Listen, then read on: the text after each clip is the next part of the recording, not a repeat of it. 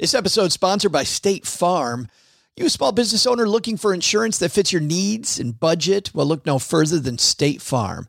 State Farm agents are not just insurance providers, they're also small business owners who live and work right here in your community. They understand the unique challenges of running and protecting a small business. When it comes to small business insurance, State Farm knows what it takes.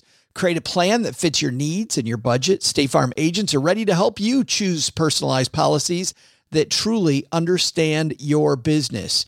Insure your small business with a fellow small business owner. Talk to a State Farm agent today and get started on personalized small business insurance that fits your needs. Like a good neighbor, State Farm is there. Talk to your local agent today. Hey, this is Joe Crane, host of Veteran on the Move podcast. And when I'm not helping veterans transition to entrepreneurship, I'm stacking Benjamins.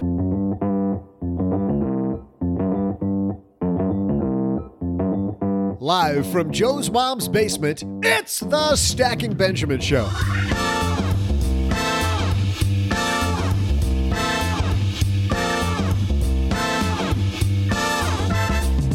I'm Joe's mom's neighbor, Doug, and I have 3 questions. Why can't we fix the air conditioning down here? And 2, who's responsible for deleting all the cat videos off my phone? I'll get to those, but today we're going to dig towards the bottom of another question. How does someone actually cross the line into retirement? Today we welcome from the Retirement Manifesto blog, Fritz Gilbert. Plus in headlines, you know that car at the mall you might win? There might just be a slight catch. And we'll throw out the Haven Lifeline, answer a letter from the mailbag, and if that wasn't enough, share some of my delicious homemade trivia. And now 2 guys who put the cray-cray in craisins, Joe and O-G.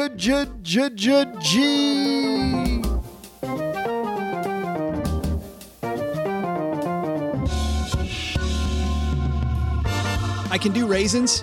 I cannot do craisins. I could do raisins and cranberries, but not at the same time.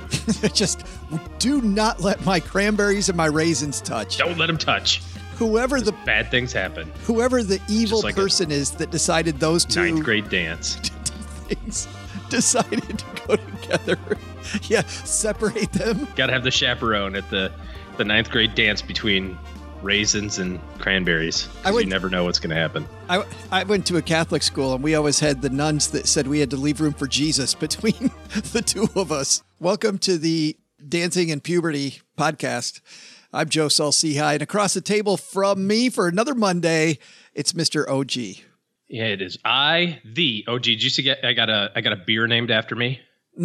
No. Do you really? You. Yes, it's the OG beer. So keep your grubby fingers off. You had a show named after you, and now you've had a beer named after you. Well, except that show was the last OG. I'm actually the first. That's true. So good point. It's a little play on. Yeah. Paraphrasing. It's for the pretender. You know something that's not a pretender, OG? Slack. We use Slack every day, Slack and that every is day. All day. Yes, the original, the great, the fantastic. Slack is a collaboration hub for work, as if you've never heard of it. It makes sure the right people in your team are always in the loop, and key information is always at their fingertips. Learn more at slack.com. You know, I am, you remember when I went to Vietnam and I got hell because I talked about going to Vietnam for maybe, 3 months after I went to Vietnam? Did I tell you I went to Vietnam? Yes, I remember you mentioning it. You know where I'm headed now? I'm headed to Bavaria. Meh. Oh, boy. And I'm guessing you're going sometime in the next 18 months so you can bring it up every You're going to see the hate mail begin as we start talking about Bavaria. Everything's going to be about King Ludwig and the castles and the Königssee and Jeff, pick me up a new car while you're over there. Oh, great idea. But I'll tell you what I'm going to do. I'm going to take my awesome Away luggage on the trip with me. This episode of Stacking Benjamins brought to you by Away. Away makes first-class luggage at coach prices that allow you to charge your phone on the go. I love these carry-ons. That you Super just cool, right? Charge as you go. Because what the hell's the deal with airports? One place to plug in for every 40,000 people, I think, is the ratio. Yeah, well, they make those little towers. They think they're doing everybody a favor by having like 17 plugs all on one little tower. But unless you brought a 40-foot extension cord, you have to be like all snuggled up to your favorite person you've never met so that you can charge your phone. This is a way better solution. I now sit there and just give people the death stare. Like I sit a little ways away and then somebody's like going around and they might get close to my phone and then they look across the room and here's this balding guy who looks really tough, giving them the death stare. Well, you wear your muscle shirt. That helps. That's the key to it says, do you even lift, bro? For $20 off a suitcase, head to awaytravel.com/SB and use promo code SB. That's awaytravel.com/SB, promo code SB. Seriously, Away Travel has some fantastic colors. I always go with the off colors because I find that every chance I get to stow that luggage and not have to carry it on and fight the overhead bin game, I'm going to do that. Joe's the hot pink. I am dead. I'm not, but I do have the light blue away luggage, like the seriously baby blue. You went with the, I was thinking about that color. I did dark blue.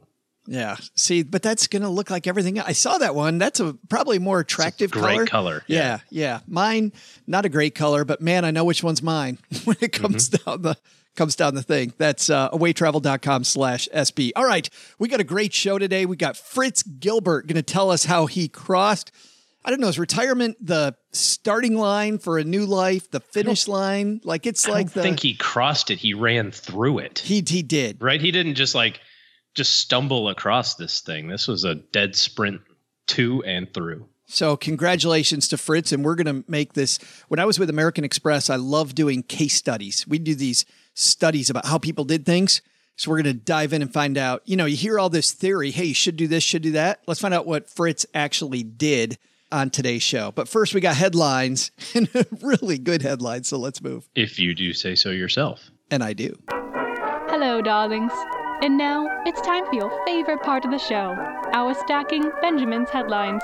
Our first headline actually comes to us from a newsletter that I get. Do you get the Hustle newsletter? Yeah, for the articles, of course. Yeah. I mean, the newsletter. Yes, absolutely. Yeah. Hustle newsletter. Yeah, yes. The Hustle. Also for the articles. The Hustle. Yeah. This is from issue 11 of The Hustle. It's an email newsletter that comes directly to me.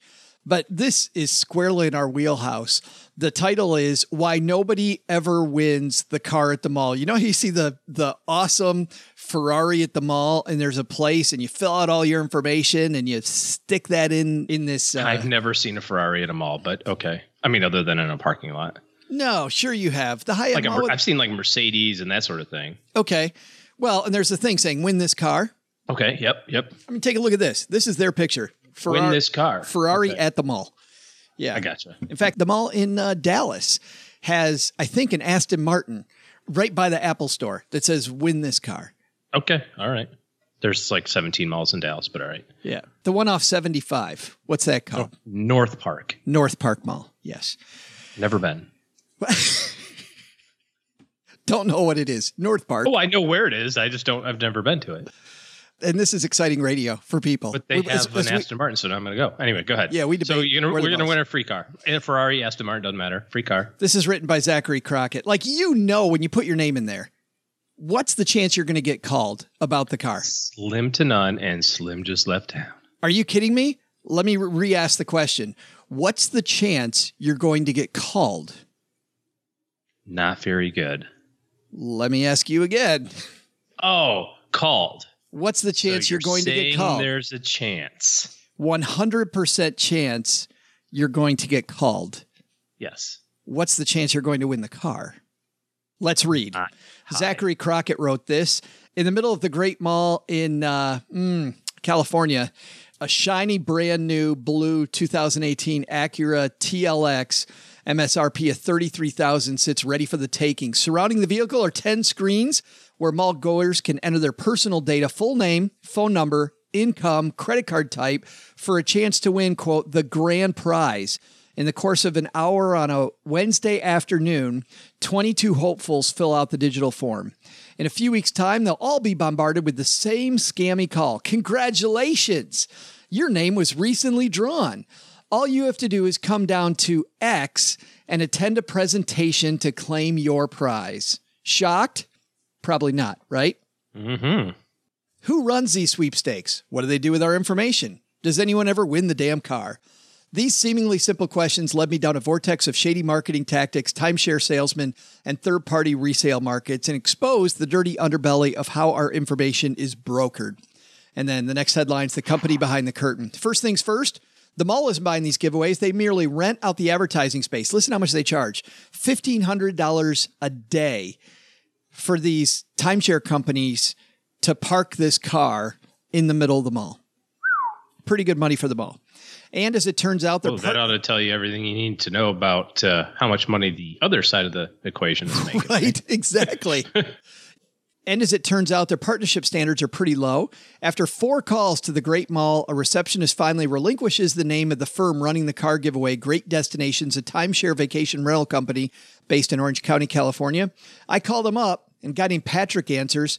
When I ask for the odds of winning the car, he turns hostile. Patrick, what's your name? Zach. Zach. Patrick.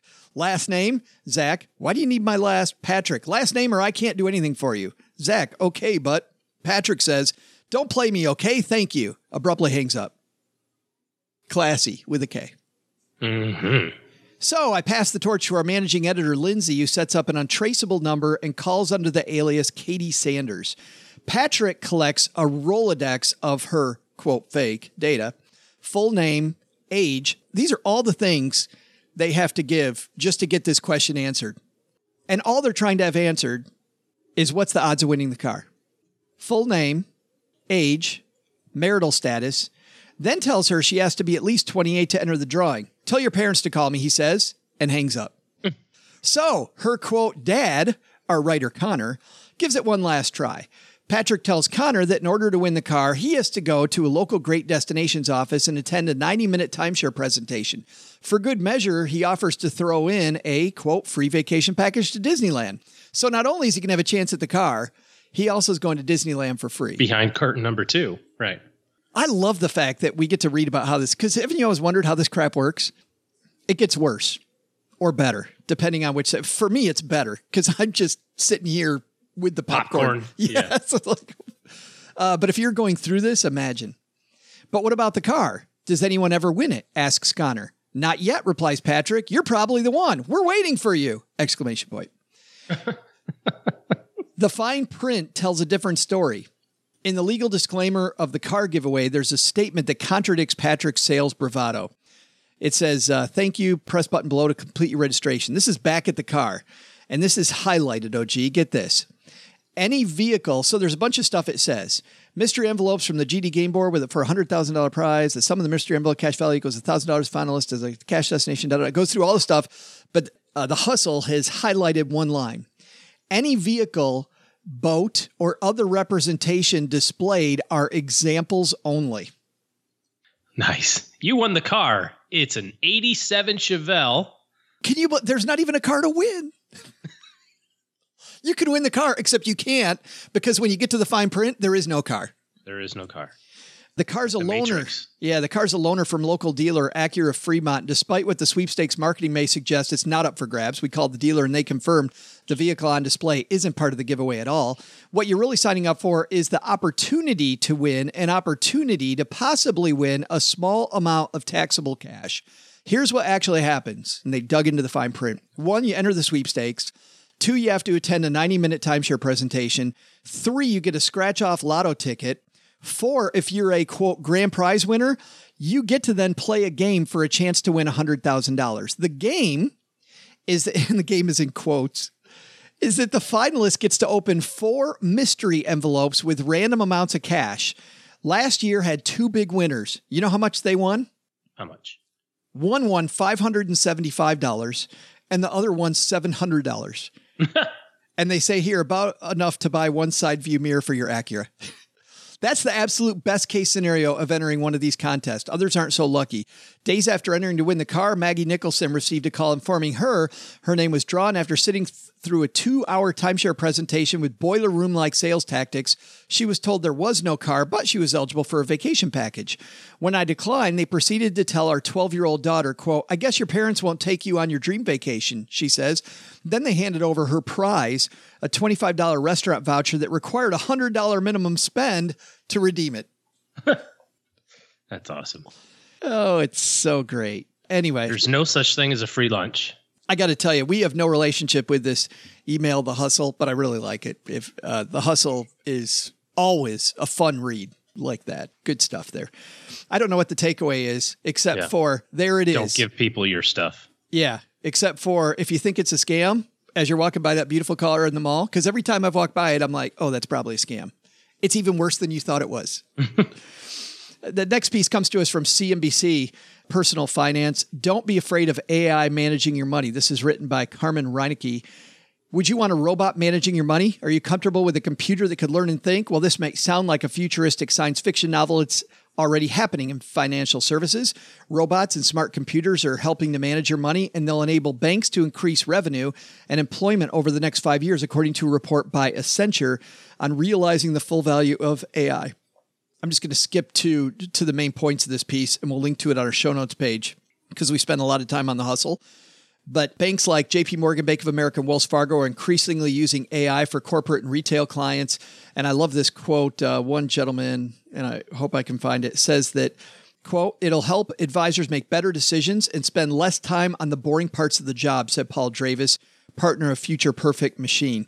Basically saying that financial advisors and banking employees say that new advances in technology are nothing to fear. In fact, most think it'll help them do their jobs more effectively. And this is the key. We've talked about this. Robo-advisor is a misnomer. It's robots helping your advisor, I think, is the sweet spot here, OG. Yeah. Well, anything that you can use with technology to improve your experience, or if you're in the service business, like financial advisors are, right? Anything that you can do to help the experience for your consumer is helpful. I remember 20 years ago doing financial plans where you would hit enter to, quote, solve it, right? Where it would do the math for you. And you had enough time to go get a cup of coffee, talk to your buddy, and then come back and go, oh, shoot, I forgot to include Social Security. And you do it again, it would take another 20 minutes to, quote, solve and do the math. And now that little spinning wheel. Yeah. Sure, you remember it too. But now you can almost do it in real time, right? And technology is helpful. You still need to know what to solve for, right? Yeah, you still have to know the assumptions. It's the technology is improving the experience, and it's making it so we can make faster decisions. But you have to still know what kind of questions to ask. I think it helps the advisor, the good advisor, focus on not the commodity, which is the information and problem solving. We knew a long time ago that could happen. We talked about last week on the show about how I had Todd, who worked with me. We got a question about becoming a financial advisor. Yep. Todd that worked with me, who did all of this stuff, because we knew that the value of my time as the lead advisor was being in front of clients and helping them figure out what the smart move was and what the smart move wasn't, and educating them between the two and helping them with better behaviors and those type of things that a robot's going to have trouble with. But really, that advisory job's not going away. I think the Todd job is going to kind of go away, or at least change. But I like how this report says, hey, the financial advisory business is actually going to get bigger because of AI. Not going to get smaller. Yeah. It's going to get bigger. But I think that also means that if you're going into financial planning, it's more of a knowledge business, OG. Like, fewer secretaries, phone jockeys, people that are doing the stuff between the advisor and the client, and more stuff that really requires an education in the area of finance. Everybody's got to upgrade their livelihood in this space. Advisors need to get better. Staff people need to get better. You got to keep on trying to improve on the experience that your consumers can have, or clients can have. Which is also the other point that I have here. If you have a robo-advisor and you think that you have a robo-advisor to save yourself from having a human because it's the same thing in a box, it isn't. It totally isn't. It's two totally different things, which is why I personally hate the name robo-advisor. Mm-hmm. Good services offered there, but not, what is that? That may not mean what you think it means. Yeah. Right. That's our first takeaway. Second takeaway, obviously, from The Hustle is... don't give people your stuff. There's a sucker born every minute. Right.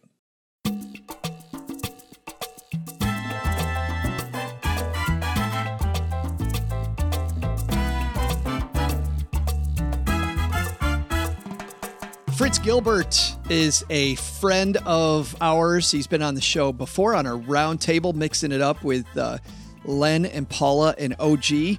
We're so happy he's back, and we're celebrating with him because he just crossed the retirement line from his job, but he hasn't retired from the retirement manifesto, which means he's still working, OG. He's just doing something he absolutely loves.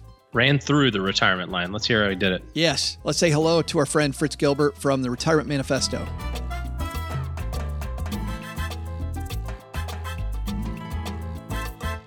Fritz, man, how you doing?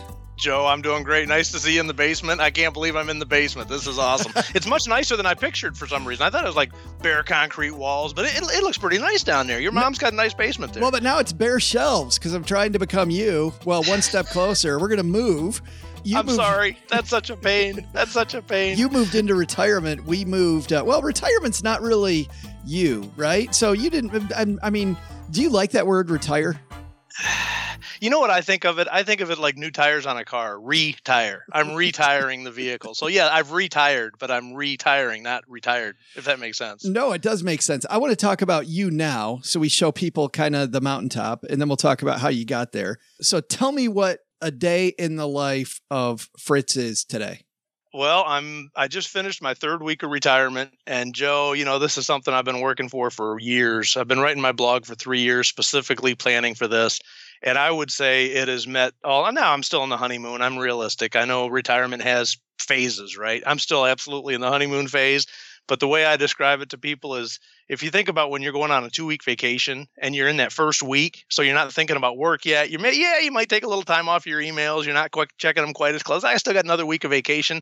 That's absolutely the mindset. It's like emails don't matter. If I get to them, I get to them. It's all personal stuff now anyway. I turned in my work computer. I turned in my work phone.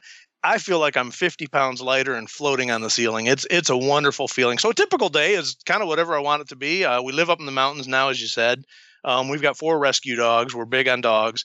And we've got about 1,000 acres of woods behind our house. So every morning I go out and walk the dogs, kind of hang out in the morning and have some coffee with the wife, nice and relaxed morning. And then we kind of do 1 or 2 activities throughout the day, walk the dogs again at night, watch a baseball game in the evening. It's relaxed. It's surreal. It's better than I would have dreamed. So retirement is a great thing. I'm very happy with it. 2 questions, though, about that. Number one, you brought up the steps of retirement, and that's something that I've spent a lot of time around. You already know then that the second step is there's this boredom, this ennui that hits. Does that worry you that you know that that's coming? Yeah, worry is a word I try to avoid, right? We can consciously choose how we approach things, but I do think about it for sure. And, I've intentionally tried to build things. My last couple of years of work, I call them bridges. I've been trying to build these bridges into retirement, things that I could start building while I was still working, that when the work went away, they would still be there, right? And those have been successful. One has been my blog. One has been, we talk about the dog rescue that we're doing, some community service related stuff. I had an unexpected thing that came up a week before I retired. Unexpected things happen. This was an unexpected for the positive. I got invited to be on a board of directors. Thought about it. Hey, I want to be retired. Is this invading on that space? And the guy was very clear. He said, look, we totally get that. We use a lot of retired people on our boards. He said, I'm talking 1 day a quarter. We'll fly you into wherever the board meeting is. So I've done that. We had 1 board meeting already. So I'm only 3 weeks into retirement. And I already went to the airport and traveled to a board meeting. So I haven't even thought about being bored yet. But I was intentional in trying to build activities before I got here to address that. And, something else, I'll tell you this, we'll get into it later, but I think it fits here. About a year ago, my wife and I started a retirement activity jar as a concept of ways to build activities for retirement. Yeah. And each one of us over the last year have just kind of randomly been putting little notes in this jar. I don't know what she's put in. She doesn't know what I've put in. And now we're in retirement. We pulled our first one out this morning, actually. So, we're starting to pull items out of the jar, and whatever that activity is, that's an activity we're going to do that week. So we've tried to be intentional on building things that give us things to do.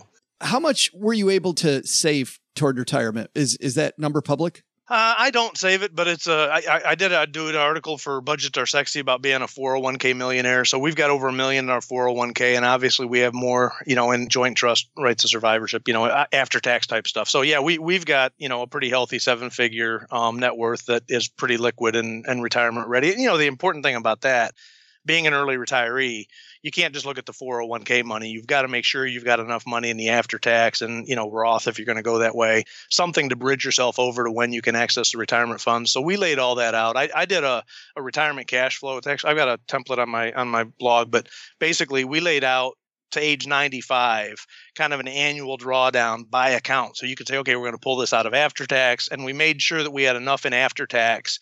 And we're going to use about a 3% safe withdrawal rate. We're being conservative, a little concerned about markets being overvalued, et cetera. So based on a 3% withdrawal rate, we've got enough money in the various tax buckets to access this all the way through. And that was really what determined the date that we could retire, was doing this, 40-year cash flow and making sure we had enough under various scenarios. Yeah. And how old are you now? I'm 55. Okay, cool. So you don't have to bridge that long, really. No, the biggest risk is obviously private health insurance. I got to go 10 years in private pay, my wife and I, and, I'll do COBRA for 18 months with my employer. That's fine. So we've got a little bit of time and I'm watching it closely and I'm monitoring what a lot of other people in the, whole personal finance space are doing. A lot of the health sharing ministries are getting a lot of press. We haven't made a decision yet. We've got some time, but the big risk is what's it going to cost you? Number one, can you get it? And number two, what's it going to cost? Because it's inflating so quickly after the, the Obamacare ACA. And, we're planning $25,000 a year and we're inflating it at like 5%. I'm not convinced that's going to be enough. So yeah, it's a stretch. That's the biggest concern I think that we have. Let's go back to the very beginning of your career, because it's funny, you talk to people in your 20s and early 30s, and a lot of people in their 20s and 30s listen to the show. What did you do early on then that kind of set this up? Yeah, that's a great question. My daughter's actually 24, and I wrote a post for her about, the steps you need to take in your 20s, the first steps you need to take to establish yourself on a path to financial independence. And no doubt, we know the power of compounding. It's a common topic, obviously. But those early years, getting those savings started early, even if it's not a lot, just automating the process, contributing to your 401k or whatever your employer has, at least get the match, right? That's a minimum. And that's where we started. We started with a 6% contribution to the 401k. I didn't really even know what I was doing.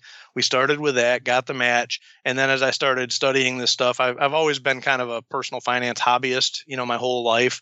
So pretty quickly on, I recognized the value of that. And every time I got a raise, we took, say you get a 3% raise, we took 2% of it, automatically shoveled it into the 401k, and we only took 1% more home in the paycheck. And we just did that consistently for the first 10 or 15 years, got to where we were maxing out the 401k, kept doing the same approach and putting the incremental then into, after-tax accounts. So I think it's getting in the habit of automated savings, and getting in that habit early is more important than the actual dollar amount. It sounds like, Fritz, you kind of boiled the frog. You started small and then just kept notching it up. Exactly. And, it doesn't look like much. I went back when I did this 401k millionaire story. I went back and after 10 years, my 401k balance was pathetic. It takes forever for it to grow. But you plot that line and it's not linear, right? It starts curving north at about 20 years. And by the time, I've been working 33 years, you get into year 25 plus and suddenly your investments are growing more than your salary, and that's where you see the value of the compounding. But it's boiling the frog. It's very small incremental, increasing the flame every year, and you get closer and closer to fire, right? Bad analogy, but it's kind of a good analogy, so we'll use it. So we talk about that. Well, that's your role here, Fritz, is to make the bad analogy work, because I have that role usually, but today it's you. Okay, very good. We talk about this all the time, though, the rule of 72 and your money doubling, and it's not the first double that's the important one. To your point, it's the last double. So the quicker you can get that last double to happen, the better off you're going to be. Did you feel differently about work when you first started than you did the last 5 years? Yeah, no doubt. I remember I was probably 5 years into my career and I was talking to my uncle. He was a very successful business guy and he was in the last 5 years of his retirement. He goes, "How's your job going?" And I said, Carl, I said, "I love my job." I said, "I really enjoy what I'm doing." He goes, "Man," he said, "count your blessings." He said, "So few people really enjoy what they're doing, And I was like, "No, I love what I'm doing." And I really loved what I was doing for probably 20, 25 years. And, the last 5 years, you've been doing it a long time. You're on the land, you're on the approach to the landing here. You're in the final descent. it's just hard to stay as motivated about work when you know the next chapter's coming. And yeah, the last couple of years, you're just kind of plodding through, and I did my job 110%, when at work. That was one of the articles I wrote. And I absolutely gave my all to my employer, but mentally you're not as engaged in the last 5 years as you were in the first 20, 25. Clearly that happened to me anyway. Do you remember it though? Was it like a switch going off? Do you remember one day you're like, what the hell am I doing? Yeah, it's funny. In my retirement speech, I talked about how our careers they're like roller coasters. They have ups and downs. And I didn't tell this story in my retirement, but I thought about it when I wrote the speech. It comes down to who you work for, right? And I landed at one point in my career working for a guy, and it was just oil and vinegar. We just didn't, or oil and water, whatever it is. We didn't get along. Yeah. And I just didn't like my job. I was stressed. And it just like a switch, it just flipped. And I went from, really being engaged, really moving pretty quickly in my career, to suddenly this guy thinks I'm not bringing the value. And I didn't like him. And it was just that change in management relationship changed my whole outlook on my career. And I finally got out of working for him, and I got working for a great guy the last 10 years of my career. And it certainly helped, but no doubt, moving to work for that guy was probably the biggest change mentally that I had in my career. It's so bad that people that manage other people, I don't think they think about that enough. Like the power of every little thing you do, the power of consistency, and you break that consistency once. I was talking to somebody the other day who's a young manager. I said, the two things you don't mess with people's time off, and don't mess with their paycheck. Like, do not mess with those two things ever, ever, ever. But that's just kind of like the starter thing, Fritz. You know what I mean? I mean, that's not being a great manager. That's just being competent. But I feel like 90% of the people I talk to out there that leave their job, it's because they messed with their time off or they messed with their paycheck. Anyway, yeah. Well, something else I've done too. I kept a little secret note, and I told people this at my retirement dinner, but I kept a secret file on my computer for 20 years. And I would write 3 things, people I either worked for or people that I worked with, but primarily people that I worked for. And for every person that I worked for 30 years, basically, I would write down 3 things, either things they're doing well that I want to replicate in my own management style, or things that really ticked me off and I wanted to avoid. And it's amazing. I should write a book, because I probably got 150 things on this list. I bet you do. And you put them all together, and it's a really holistic view on what makes an effective leader, and it's exactly that. It's keep your people motivated. Don't do stupid things that give short-term gain, but destroy morale, because morale takes a long time to rebuild. And that's really what drives success in a business and makes your employees happy, and man, you kill people's morale, and that's really dangerous, dangerous. And it's scary how fast that morale can go away too. Yeah. Scary. By the way, do you also keep a secret file of all the podcasts you go on and the bad things about the podcasters?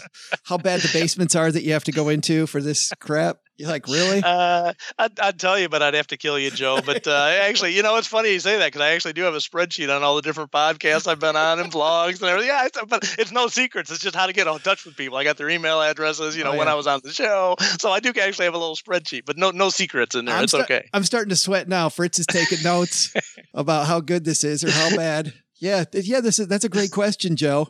Great. Hold on a second. I got to write that down. Let's talk about the planning process. So initially you're moving toward this idea of a retirement, and I like the retire idea, but this idea of that, when did you really start to build that spreadsheet though, that, okay, here's how my income's going to need to work? Was that 5 years ago? Was that 10 years ago? Where was the genesis there? Yeah, good question. And for your younger listeners, I would say don't even think about retirement. For the first 20, everybody, I want to retire at 35. Okay, if you're in a case where you want to have extreme early retirement, okay, probably a different mindset. Mine was for somebody that wants to retire a little bit early, but not crazy, right? I retired at 55. So if you're in that mindset where you want to retire a little bit early, but not crazy early, don't obsess about it too early. Do your job. Focus on getting your promotions. Focus on making as much money as you can make as early as you can make it, because that's going to get you on your path. And focus on saving as much as you can save, and the rest will take care of itself. So that was my mindset for 25 years. Probably about 10 years out, I recognized, hey, I'm in pretty good shape. You do all the articles about where should you be at certain age. Hey, I'm kind of ahead of the plan. I might be able to pull this off. And I started getting a little bit more serious about it. 5 years out is when I really, and at that point, 10 years out, I was running some retirement calculators, just getting a rough sense, high level, how do things look? 5 years out is when I really started getting serious. And what I found, Joe, it's really interesting. The first, and I'm sure a lot of your listeners would feel the same way, when you're about 5 years out, it's all about the money, right? Everything is the assets, the cash flow, the safe withdrawal rate, the asset allocation, the withdrawal strategy. And it was all about that retirement cash flow spreadsheet. And I worked in that and I worked on that and I started doing more retirement calculators and I started, making sure they had Monte Carlo. I was really starting to pay attention to the details on the numbers. And that was probably year 5 to year 3.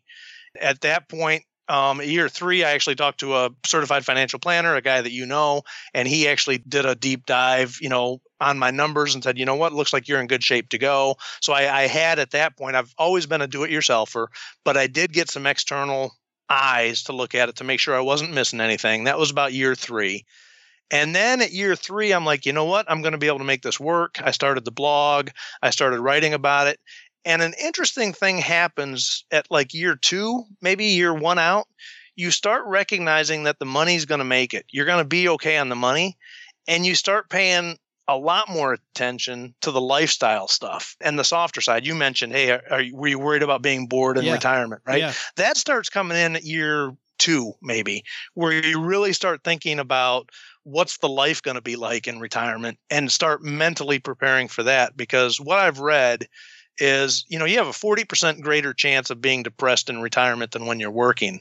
And the number one root cause that they found to help minimize that risk is spend time before you retire thinking about what you want your life to be like after you retire.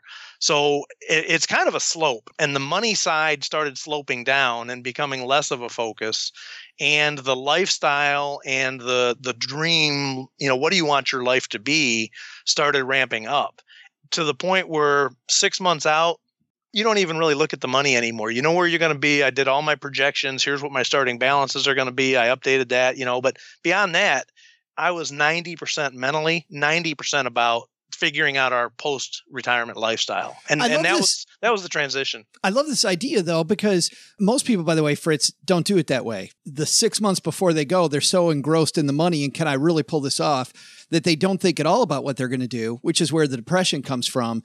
So I love this idea of getting the money topics squared away first and then spending the majority of your time on the goal setting aspect, because I think the goal setting and what am I going to do next? I mean, listen, you're 55 years old. You're really at halftime, if you look at statistics for a lot of people. So you're going to spend a lot of years doing other stuff.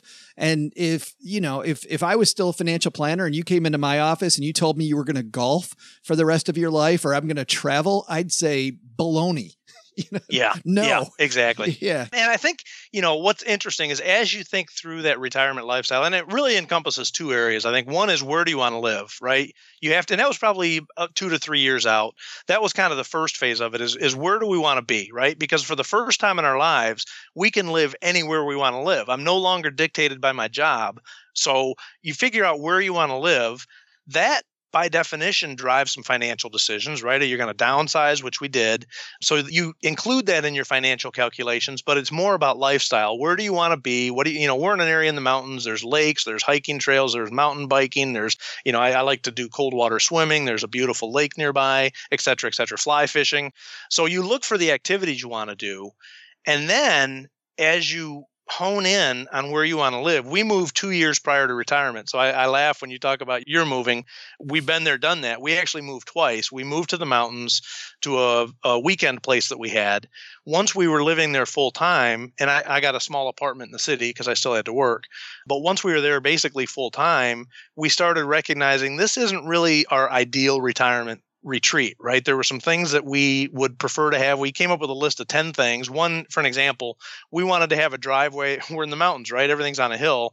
We wanted to have a driveway that was flat enough that we could park our fifth wheel out there. Okay, that was one of 10 items, right? One was we wanted to have a flat enough yard that I could put a nice big man cave out there, a nice shed, So I got a nice big shed. We wanted to have a yard that was big enough that we could fence it in for our dogs, right? So we had these lists of items. And we said, we're patient. We've got time. Let's start looking at properties, but they've got to meet these 10 items that we had predetermined. We found the place. We actually moved a second time to move to our great retirement cabin. We call it our good to great move.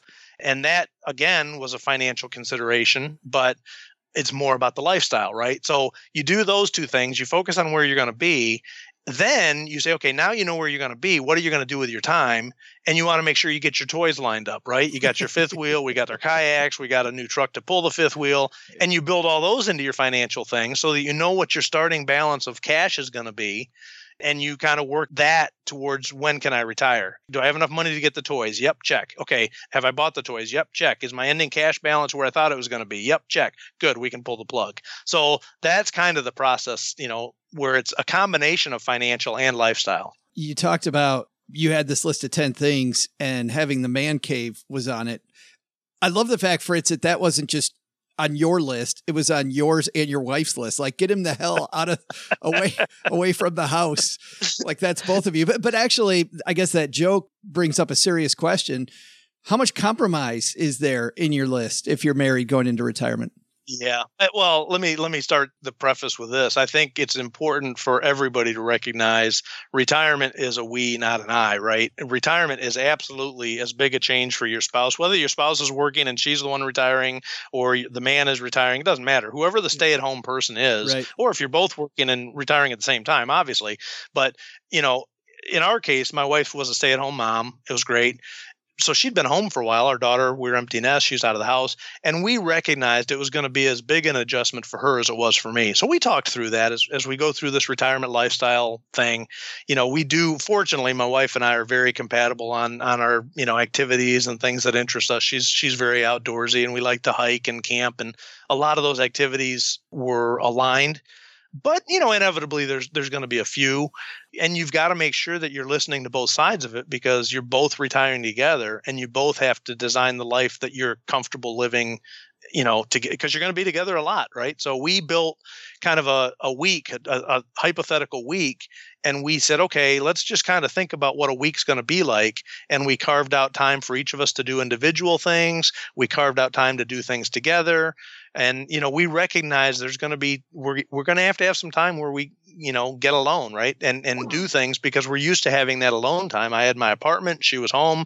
We had things that filled those hours, and you've still got to appreciate that there's some value to that and determine what you still want to do, that you have to have some me time to do and align on that as well as part of your retirement planning. Absolutely. Last question is, the biggest expense that retirement planners talk about is this idea of long-term care, and actually differently than a lot of people worry about, which is worry about what if I go into a long-term care facility. It really isn't about that because most people don't recover from that. It's what if you go into a long-term care facility and your spouse lives a long time after that and you've sucked all the money out of this plan. Yeah. What are you guys doing to prep for that? Yeah, that's a really hard one, Joe. And there is no perfect answer, right? A lot of planning is you put your best guess forward and you have to be prepared to be flexible. We did a very deep dive. I wrote a pretty comprehensive post on it. And, the long-term care costs have inflated so much, sure. Right? Yeah. So the way we looked at it is we kind of said, let's look at scenario A and scenario B. Scenario A is you start shelling out long-term care premiums. And I don't remember what they were, but it was expensive. For the sake of an argument, let's say it was $15. Let's make it $1,000 a month. I think it was more than that. I was going to say, let's just call it $1 billion. Yeah. But let's just say it's $1,000 a month for the sake of this example, right? So you start paying $1,000 a month of long-term care premiums in scenario A. I got my 95-year-old cash flow. We funnel out $1,000 a month into, long-term care premium, and you look at your net worth over time and you see what that looks like. Scenario B is you keep that $1,000 that you would have put into long-term care and you invest it. And we used a 6% projected return. And we said, let's be a little conservative, but it's going to be invested for long term, right? You don't normally need this stuff until you're in your 80s. So let's take that $1,000 a month and assume we invest it, standalone account, set it aside, and let's grow it. And what we came up with, and I could be wrong, right? But the way that the math worked out in our case was by the time we got to be in our early to mid 80s, we could self-fund about 3 to 4 years of long-term care. And you don't have to worry about long-term care premiums going up, right? You don't have to worry about potentially losing your insurance because the premiums go up so much you can't afford it in your retirement cash flow. So we decided to self-insure. And our hope is, number one, if neither one of us need it, then that's money that we can use for legacy. If we do need it, we've got roughly 3 years that is our break-even point between buying the insurance and self-insuring. And the average which is a good number. Care stays. Go ahead. No, I was just going to say that's a good number. Like a 3-year, 4-year number is a good number to work from. So that was kind of our approach. And we kind of looked at it and said, you know what? Cross our fingers and hope we don't get into a situation where either the cost of this care is much higher than we think, or it's longer than 3 or 4 years that one of us needs it. Or it then happens we're kind earlier, of screwed, right? Yeah, or it happens earlier. Or it happens earlier. Yeah, that's right. But I do love the fact that you have a plan, and I think you know where the Achilles heels are in your plan. Like every plan has an Achilles heel. I think you know where yours is, and there's no easy way around it. It's such a pain in the ass.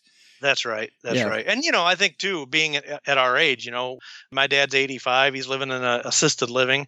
My mother-in-law's 84, and she's in a full-time care. She's got Alzheimer's. We're seeing those realities with our parents, right? They're starting to suffer the dementia, the need to have care. They can't take care of themselves. And it makes it a lot more real when you're dealing with it with your parents. You realize, hey, it's something you got to plan for, and you got to plan for it in your 50s, because if you wait until your 70s, guess what? You can't afford long-term care anyway at that point. So it is something you need to address as part of your retirement planning, no doubt. Yeah, no, it is ugly. But I love the fact that also there's other ways than insurance. That's good stuff. So to end on that happy note, let me add it to my secret file. Joe is bashing me on long-term care. Okay, got it. Go ahead. I did question it, but it's good. It's good. I like it. Let's talk about the Retirement Manifesto, your awesome blog. Tell me what's going on there now, Fritz, because you always have like this circus of stuff coming out of Fritz's brain. Where does this stuff come from? Always fun to read. I tell you what, Joe, there's certain things. This is why I think as you think about what you want to do in retirement, open up your mind and explore and just try new stuff, right? I totally tried this on a whim about 3 years ago. I'm like, yeah, what the heck? I'll start a blog, right? And what I found over the last 3 years is I absolutely have a passion for this stuff, and I love to write. And the feedback I'm getting from the readers is there aren't a lot of bloggers in their 50s, right? Most bloggers are younger, fire bloggers. That's fine. There's a place for that. But there aren't a lot of guys my age or women my age that are writing about retirement that are actually going through it. So it's been great because I feel like there's this huge crowd of cheerleaders that have been cheering me on towards the finish line, the starting line, as I call it, the starting line of retirement. And the feedback has been just exhilarating, right? All these people encouraging me and excited for me. Hey, I'm right behind you. I'm 6 months behind you. Or I retired 6 months earlier. There's a whole group of us that are going through this that kind of live vicariously through my blog posts and in the comments are fantastic. The exchanges you get into with the readers. So basically the Retirement Manifesto has been chronicling our journey for the past 3 years. And now it's chronicling our life in retirement. So we talked about expect the unexpected in my last post.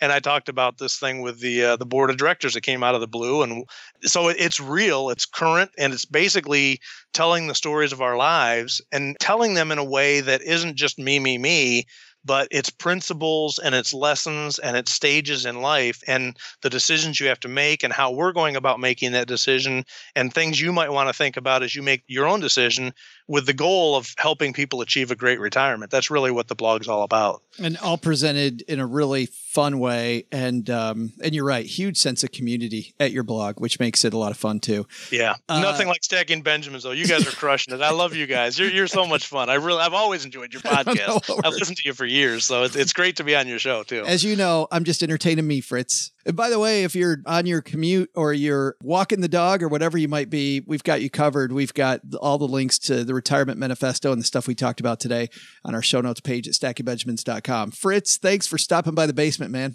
Hey, thank you, Joe. Appreciate it. And good luck with your move. I'm thinking about you. It's tough. Oh my God. Any hair I have left is going to be gone after this. Hey there, trivia nerds. I'm Joe's mom's neighbor, Doug, and just when you thought this podcast couldn't get any better, we pull out all the stops and unleash my trivia. Check this out. What book, first published today in 1951, missed out on a ton of Benjamins because its author had a bad experience with another project and forbid it? Need a clue? This book is one of the most often taught and also one of the most often banned.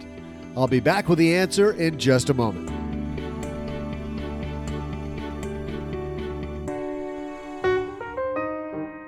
I'm so excited that I discovered a way and that they're a part of the Stacking Benjamins family now. Away makes affordable, high-quality suitcases that charge your phone. By cutting out the middleman, Away is able to offer the perfect luggage made with high-quality materials at a much lower price. Comes in 10 colors and 5 sizes, the carry-on, the bigger carry-on, the kids carry-on, plus the medium bag and the large bag. I have to tell you, I absolutely love my bag. And the instructions that come with it tell you exactly how to use your Away luggage. I love the fact that underneath the handle, when I pick up the handle, that's where the charging kit is, the battery is with the charger. So if I decide to check the bag and I can't have the battery there, with just one click, you put that in your carry-on and everything's great.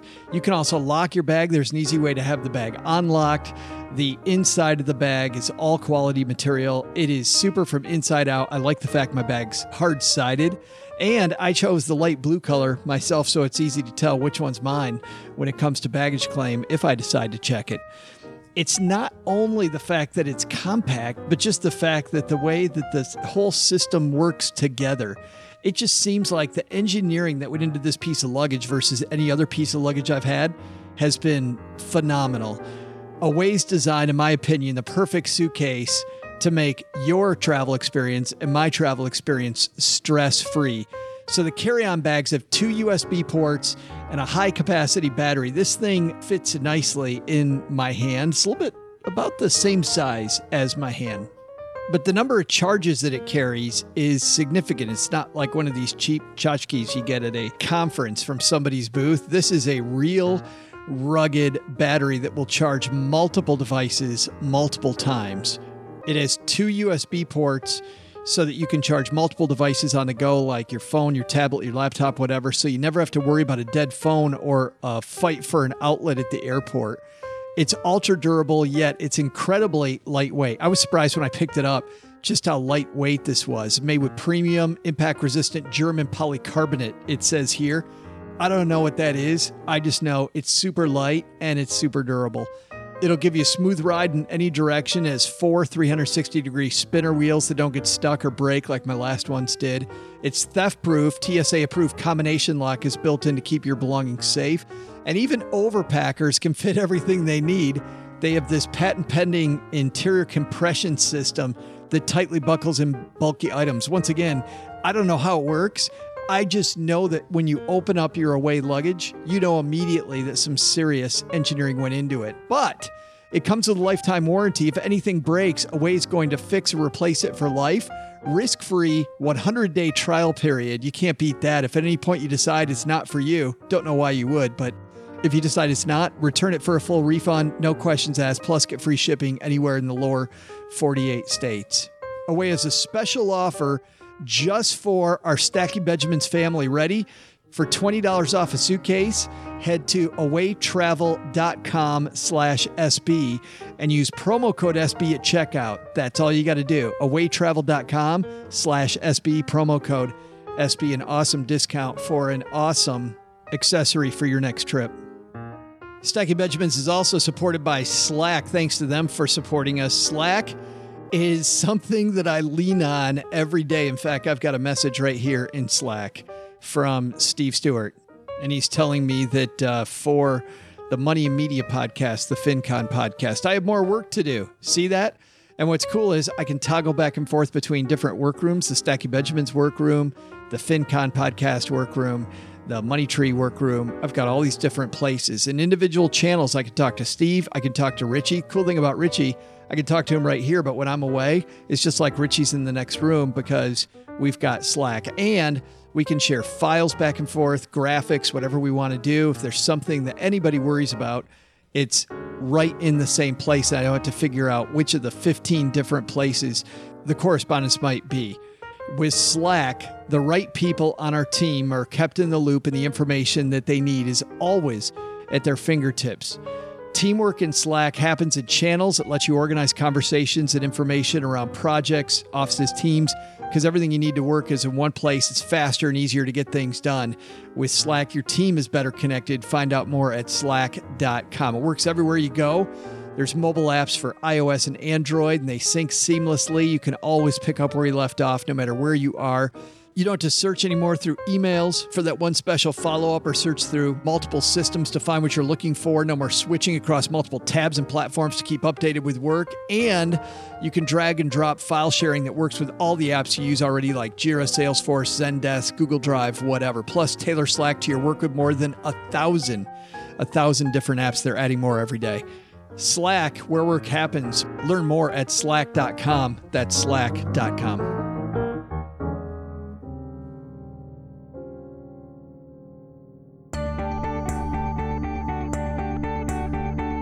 Hey there, trivia heads. I'm Joe's mom's neighbor, Doug, bringing some culture to this show by sharing classic American literature trivia. Here was the question. What book, first published today in 1951, missed out on a ton of Benjamins because its author had had a bad experience with another project and forbid it? The answer? J.D. Salinger decided enough was enough because a movie project for his short story Uncle Wiggily in Connecticut had gone poorly and decided that Catcher in the Rye, his most famous work, would never be made into a movie. Ha! And all this time I thought it was called Catcher in the Eye. I knew that didn't make sense. I better get reading. See ya!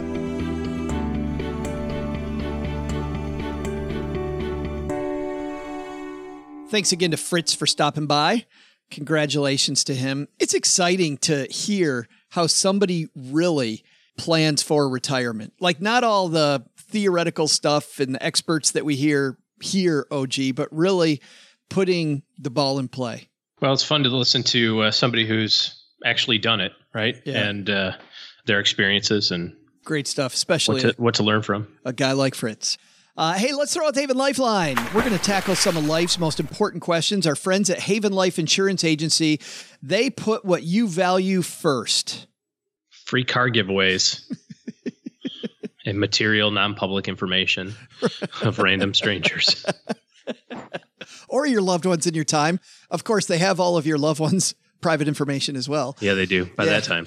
And that's why Haven Life has made buying quality term life insurance actually simple. Head to stackingbenjamins.com/Haven Life now to get a free quote. Go ahead and do it now. There's a pause button.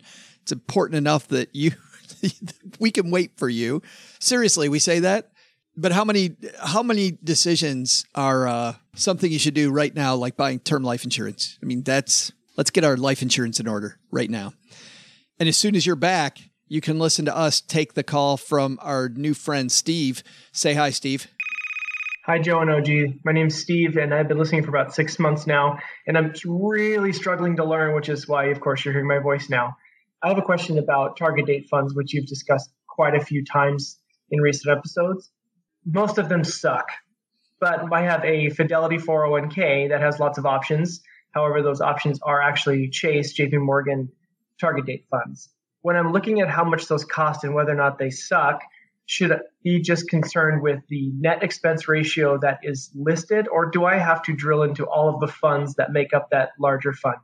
Thanks. Until Doug, I said hi. Thanks, Steve. And Doug said, meet him down at the Sizzler, and the first plate of peel and eat shrimp is on you, Steve. So there you go. That's what you get for saying hi to Doug. He'll be waiting. He will be waiting. We are not kidding. Yes. Drumming his fingers. So does he have to drill down expenses on expenses? No. However, there are some other expenses associated with mutual funds that make it less awesome than even the fees published. And this is a much harder thing to find. I think Rick Edelman details this out in his book, Truth About Money.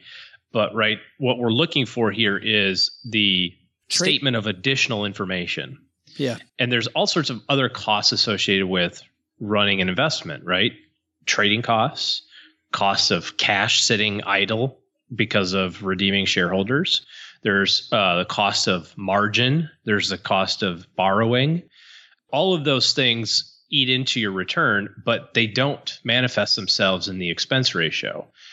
And so part of the reason why target date funds are less than ideal is because of the expenses, right? Because you can look at it and say, well, this is just 5 funds, all the funds within the funds type of thing, which is annoying. And sometimes they'll discount those a little bit. But then there's also that additional information stuff, which is a lot harder to find. And I think the biggest issue with target date funds is the fact that it changes the asset allocation too early. For me, that's the biggest piece. It's that they land the plane before you need the money. Yeah. It says, oh, well, you're going to retire at 60. So we're going to have you really conservative by the time you get to 60. Well, that means that at 59 and a half, you're really conservative. At 59, you're pretty conservative. At 55, you're also really conservative. And we've talked about that last doubling being the most important one, right? And by the way, to OG's point, do not write to us and say, no, you don't understand that they're through the date. We understand they're through the date. They're still landing the plane. They're still making it incredibly conservative, even though target date funds are by and large built. Just like age-based funds and 529 plans. Although I can get behind those a little bit more because that's consuming them. Yeah, but 529 plan is going to be a little different because they'll completely land the plane on that date where a target date fund won't. A target date fund's going to go through that date. Yeah. So that's what I mean. Like I kind of get it with the 529s because the idea is to consume all of that over a short period of time. Yes. Yeah. That's what you're running for. But I think when you get to that last 6, 7, 8 years before retirement, that is not the time to go, I need to be ultra conservative now. Like now I should make my last doubling last 12 or 13 years as opposed to 6 or 7 or 8. So that's why I dislike them immensely. But all these other things too. And seriously, if you're going to do a target date fund, just press the easy button and do Bloom instead. StackyBenjamins.com/Bloom with 3 O's and use what we need Len here. Promo code SB and you'll get to try it out for free. But absolutely. But it's just like a target date fund, but way, way, way less expensive for 2 reasons. Target date funds also sometimes will load in funds that aren't their best funds just so that they can have these asset managers. Keep them afloat. Yeah, keep them moving with the dumb target date money. Bloom avoids that. And then also we'll pick the lowest fee and strongest funds available in the 401k. Thanks for the question, Steve.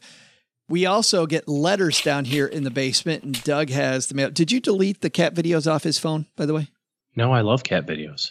Yeah, that's what I thought. I have no idea who would have done that. Tyler says, I'm a college student and currently have a 401k retirement plan through my work, as well as a Roth IRA on the side for my personal investing. Tyler's a college student and already has a Roth IRA and a 401k. Well, he doesn't say that he's 51, but... He's a 51-year-old college student? Yeah. Right. That's the name of the next blog. How this college student retired. He's like Melissa McCarthy going back to school. Yeah, there you go. I always hear talk about diversifying your portfolio and came across the app Acorns that invests your spare change from transactions and allows you to choose your allocation of funds. By the way, before we get too far on there, Colton from Acorns was on the show, I think maybe 2 years ago when Acorns was a little younger. So if you go to Stacky Benjamins and just put Acorns in the episode search box, you can go to that Friday FinTech segment and hear all about how Acorn works. And by the way, OG, Acorns has Harry Markowitz on their board. Mm-hmm. Anyway, back to Tyler's letter. The app Acorns Invest Your Spare Change from Transactions allows you to choose your allocation of funds. Given my age, I'd most likely pick moderately aggressive, which consists of up to 60% large cap stocks, 20% corporate government bonds, and the remaining 20% divided up between real estate, emerging markets, and small cap companies. I don't know why you do that, Tyler, but anyway, I'll keep going. Would this be a sufficient complement to what I have now, or just put that extra money into a mutual fund or CD? Since I'm young, I understand I could take on more risk, but also like slow and steady growth and want to build wealth the most efficient way possible. All right. So Tyler's in college. What's he do there? A lot to unpack here. So one of the things that I want to mention here is he talked about diversification. We want to diversify investment holdings, not investment locations. There is no substantial benefit to having an IRA at Schwab, a Roth IRA at Fidelity, your 401k at TD Ameritrade. You know what I mean? Like people sometimes look at that and go, well, that's diversified. None of these companies have anything to worry about. You can have all of your money in one place in terms of a custodian, if possible, right? Maybe that's not possible. But let's just make sure that we understand what that means there. So from a diversification standpoint, we're talking about asset allocation, how much stocks versus not stocks, big and small companies, and so on and so forth. And so I don't know what his 401k looks like. I don't know what his Roth looks like. I like Acorns. It's kind of cool. It's a cool thing to get a few bucks, but I don't know that you're going to turn into a gazillionaire on, nickel transactions here and there. But it still is a great way to pick up extra money that you and I, but people just drop money all over the place and he's sweeping it up as he goes. And before he knows it, I agree. He's got some vacation balloon. I mean, it's still your money, right? It's not like it's found money. Sure. It's just do $100 a month into a brokerage account. Is that not the same thing as, you know what I mean? Like budgeting wise, although it's a lot easier to do a nickel every transaction. I get that. Sure. Cause you're not going to notice the difference if you're, TGI Fridays bill. I bet if he did both, if he did $100 a month and did Acorns, he still wouldn't miss the difference. Yeah. So what Acorns will do when you sign up and open an account there, it links your bank account or credit card or whatever the case may be, and asks you a series of risk tolerance questions, and it comes up with an allocation. That's their allocation. My understanding is with Acorns, you don't get to adjust that. Like you are getting whatever it is your risk tolerance questionnaire says. So as far as diversification goes, I would say that I'm assuming that it's fairly diversified because they say so. But how that compares to the rest of your investments is beyond me because you didn't tell us anything about that. I think in terms of a foundation of a house that'll have these 4 cornerstones on the house.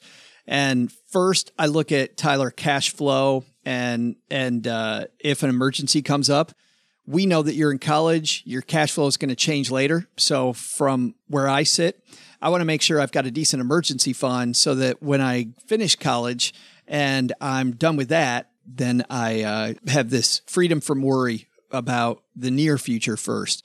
Because I don't want to have to dip into that Acorns account at moderately aggressive.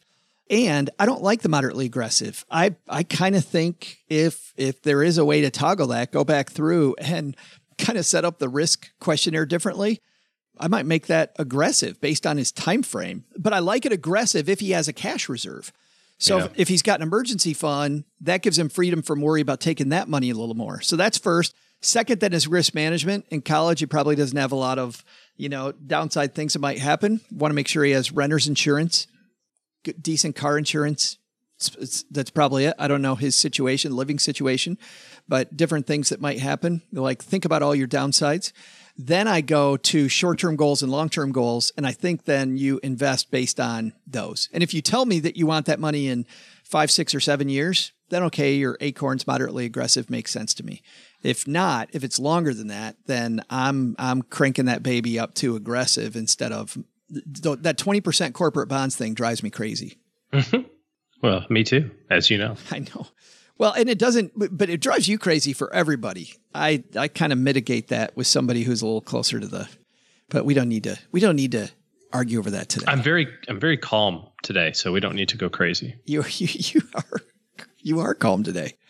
Mm-hmm. We got the mellow OG. Thanks for the question, Tyler. You got a question for us. Head to stackingbenjamins.com and you'll see across the top the questions tab. Click on that and you'll see all the ways to interface with us. Hey, thanks to everybody who's left a review of our show.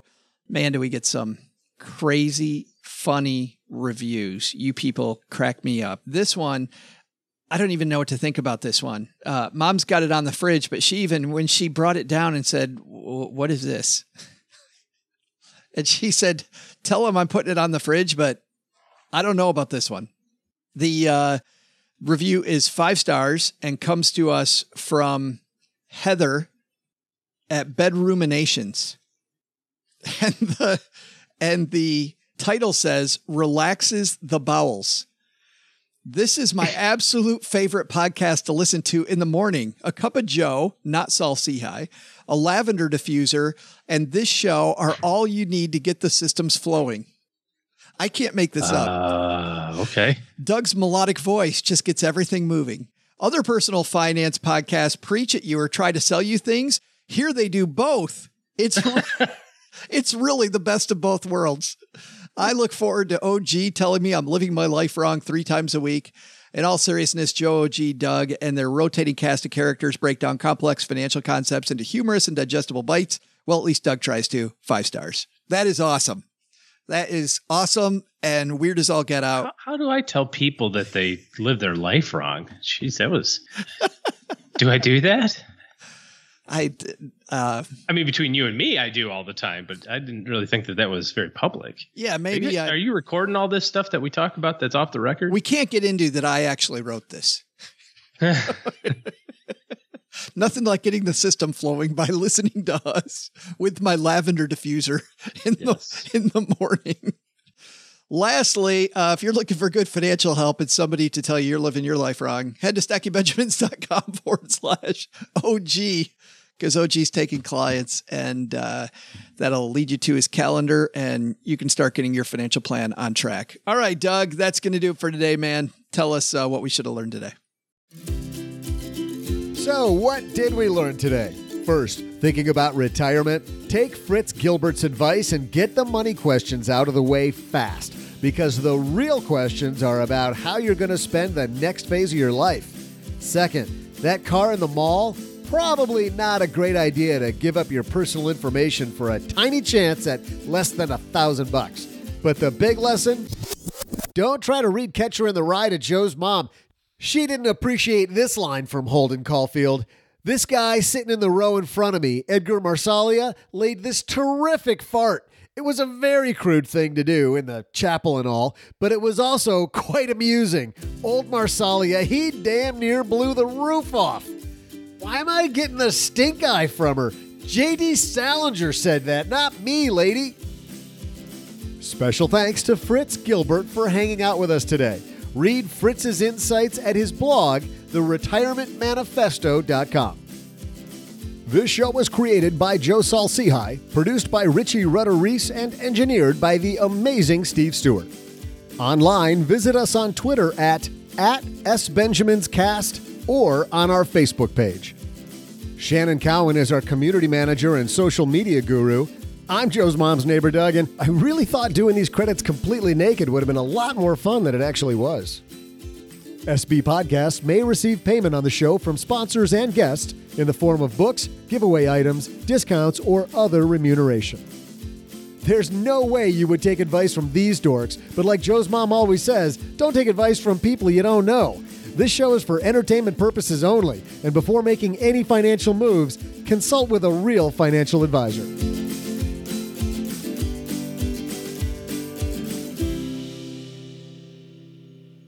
Special thanks to Joe's mom for bringing down pork rinds and Kook-Aid for the show. Kook-Aid? It's not Kool-Aid. It says Kook-Aid right there.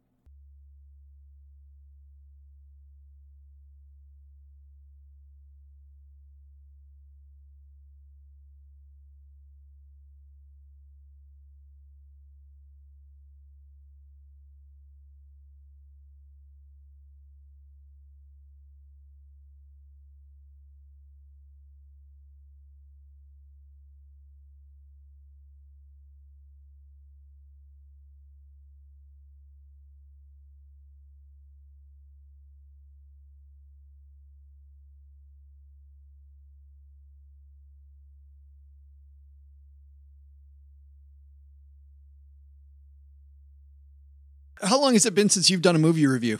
Well, I saw Incredibles 2 a couple weeks ago, but you had already done it. So I beat you to a movie. Yeah. Because it's a movie, of course, that I would see and you'll never see. So I am going to see it. I still got to see the first one, though. You got to see the first one first. It helps. It's not required, but it helps. Yeah. You went and saw this movie in theaters here recently, Sicario 2. I know who you are. You're the attorney whose family they killed. Not they. My father.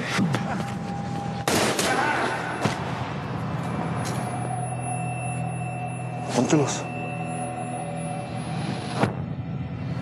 And now you hunt them. Adios.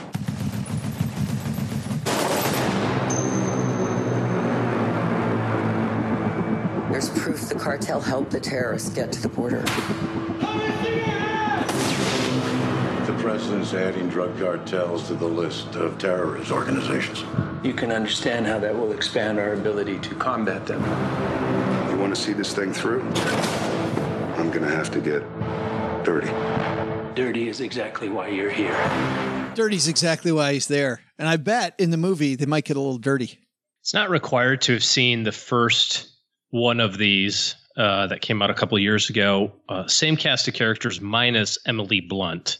So Josh Brolin and Benicio del Toro are the two main fellas in it. The first one had Emily Blunt in it, but she is not in this one. Kind of sort of picks up the story, but not particularly. Starts out with this terrorist attack that happens in the United States. And immediately the Secretary of Defense and the President go, what happened? How do we fix this? And who's at fault? And they come to the conclusion, as you heard, that it was the Mexican cartels that had something to do with it. They facilitated this. And so, we just can't march the Marines across the border into Mexico. So they start this kind of clandestine operation of, taking care of business, I guess. It's an interesting storyline that goes through all the pitfalls of this, right? Trying to operate in a different place without official sanction, official cover, so to speak. And a lot of shoot 'em up stuff, a lot of rocket launchers and bullets and bad guys and that sort of thing. The story gets a little kind of off kilter, I think, maybe about 2/3 of the way through. And I did not like how it ended, the movie. You didn't? No. I liked how the first one ended because it was unexpected, right? Because most movies kind of end, like, think about the movie. Did you ever see the movie Collateral with Jamie Foxx and Tom Cruise? No, but did I? Jamie Foxx was the cab driver. Tom Cruise comes into town and he gets in Jamie Foxx's cab and he says, listen, I'll give you $1,000 for the night. I've got 5 stops to make. Get me to the airport. First flight out in the morning. This movie was fantastic. Collateral, yes, except the last little bit, which was you have this sorry, this is a spoiler. If you've never seen Collateral, it's like 10 years old, so too bad. But Collateral, you've got Tom Cruise, who's this world-class assassin, right, who is out knocking all these people out right after another. And Jamie Cruise now is unwittingly Jamie Foxx. Yeah. Jamie Foxx unwittingly now has become his driver. I mean, yes. But he figures out real quickly that he's kind of in a world of hurt. Yes. Sum it up to the very end. You've got this world-class assassin against a cab driver, and somehow the cab driver wins. Right. And you just go, okay, that's how Hollywood ends every movie. Yeah. Not necessarily these movies, these last two. So it ends differently. And so you kind of go, at the end of the first one. The second one, the story kind of turns. Maybe that's how it is in real life. I wouldn't know. Where the government then just kind of decides to change course, I guess, midway through. But anyways, I didn't like the ending. The movie overall is great. The story is great. Obviously, all the shoot 'em up, blow 'em up stuff is fantastic. But the story at the end is kind of like, really? And then the very end is really dumb, I think. But still, 2 thumbs up if you can get past the ending. That's what I don't like. I don't like it when I've seen movies that I really like the entire ride. And I don't like the ending, but I tell people, because the first thing I'm thinking about here is the same thing everybody listening is thinking about. And I've had people not take my recommendation because I'm like, yeah, the ending's kind of dumb, but the ride is really worth it. And like, yeah, I'm not going to go see it. Yeah. Well, some people like the ending. Isn't it funny, though, how like the last 3 minutes, though, of a movie can taint the entire thing? Well, I was thinking about other movies that kind of just end abruptly. Like there's a spot where you figure the movie's over, right? It was a long movie. It was probably 2 hours. Maybe a little bit longer. And so there's a spot toward the end where you're like, okay, this is how they're going to end it. I also wouldn't have liked that, by the way, how that ended. But, you go, okay, that's the end. Then there's more. And you go, okay, there's tie up a little bit of things. And there's a little bit more. And you're going, okay, this is now what are we doing? And then it ends and you go, okay, it's over. And then it does the 1 year later thing. Oh. And you're like, okay. And then you see a little bit more stuff and you go, okay, you could have stopped 3 minutes ago. Yeah. With the helicopter sailing out into the sunshine, right? And it's done. You could have stopped 5 minutes before that. That also would have been an ending. Anyway. Well, I'll be interested to hear other people's thoughts. That's what I liked about A Quiet Place. The movie ended at the right spot. Like the action wasn't finished, OG, but you knew where it was going to go. Like you knew exactly what was going to happen next. There was about to be a lot more action, but you knew what was going to happen. And so it ended at this beautiful place that I don't think you need to tie up every loose end. Yeah. So great movie overall. I love this storyline. Yeah. I got to get on board with the Emily Blunt one with the first one. Yes. Not a kid's movie. In fact, this movie even had previews that were the red previews. When they show the previews and it goes, this preview is only for this movie. Yeah. And I'm like, oh, cool. Because you never see those. You're only seeing that preview because you're in a rated R theater right now. Yes. Watching that preview. Yes, exactly. Yes. And then you feel like the lucky one. Uh-huh. And then you see the preview for Predator and you go, okay, I'm unlucky. I shouldn't have seen this. Right. So really, I know how this ends. You just cover yourself in mud and then the Predator doesn't see you. And then you smash him with a couple of logs or whatever. Yeah. All sorts of yeah. Which reminds me of the movie, the Jurassic World that I just saw. Yeah. I didn't even need to. Okay. Leave your brain at home. Right. All right, man. Well, Stackers, the show might be over, but the celebrations are just beginning because it is Military Appreciation Month, and I want to celebrate people like my brother-in-law, Eric, who is such a giving person. Eric will do just anything for you. And as a Marine, you can see that his time in the military taught him to be a guy who gives to his community, gives to his family, and is always there when you need them. This Military Appreciation Month, Navy Federal Credit Union wants to celebrate members like Eric who go above and beyond. Navy Federal offers member-only exclusive rates, discounts, and tools to empower their members and help them reach their goals. Navy Federal's employees are part of the community they serve. Many of them are military family members, reservists, or veterans, and all branches of the military, veterans, DOD employees, and their families are eligible for Navy Federal membership. In fact, there are so many resources on the Navy Federal website, resources like Best Cities After Service to help veterans transition to civilian life, and Best Careers for Military Spouses to support military families. Visit NavyFederal.org/celebrate, and you'll see all of their Military Appreciation Month offers and other Navy Federal offers. Navy Federal is insured by NCUA, Equal Housing Lender.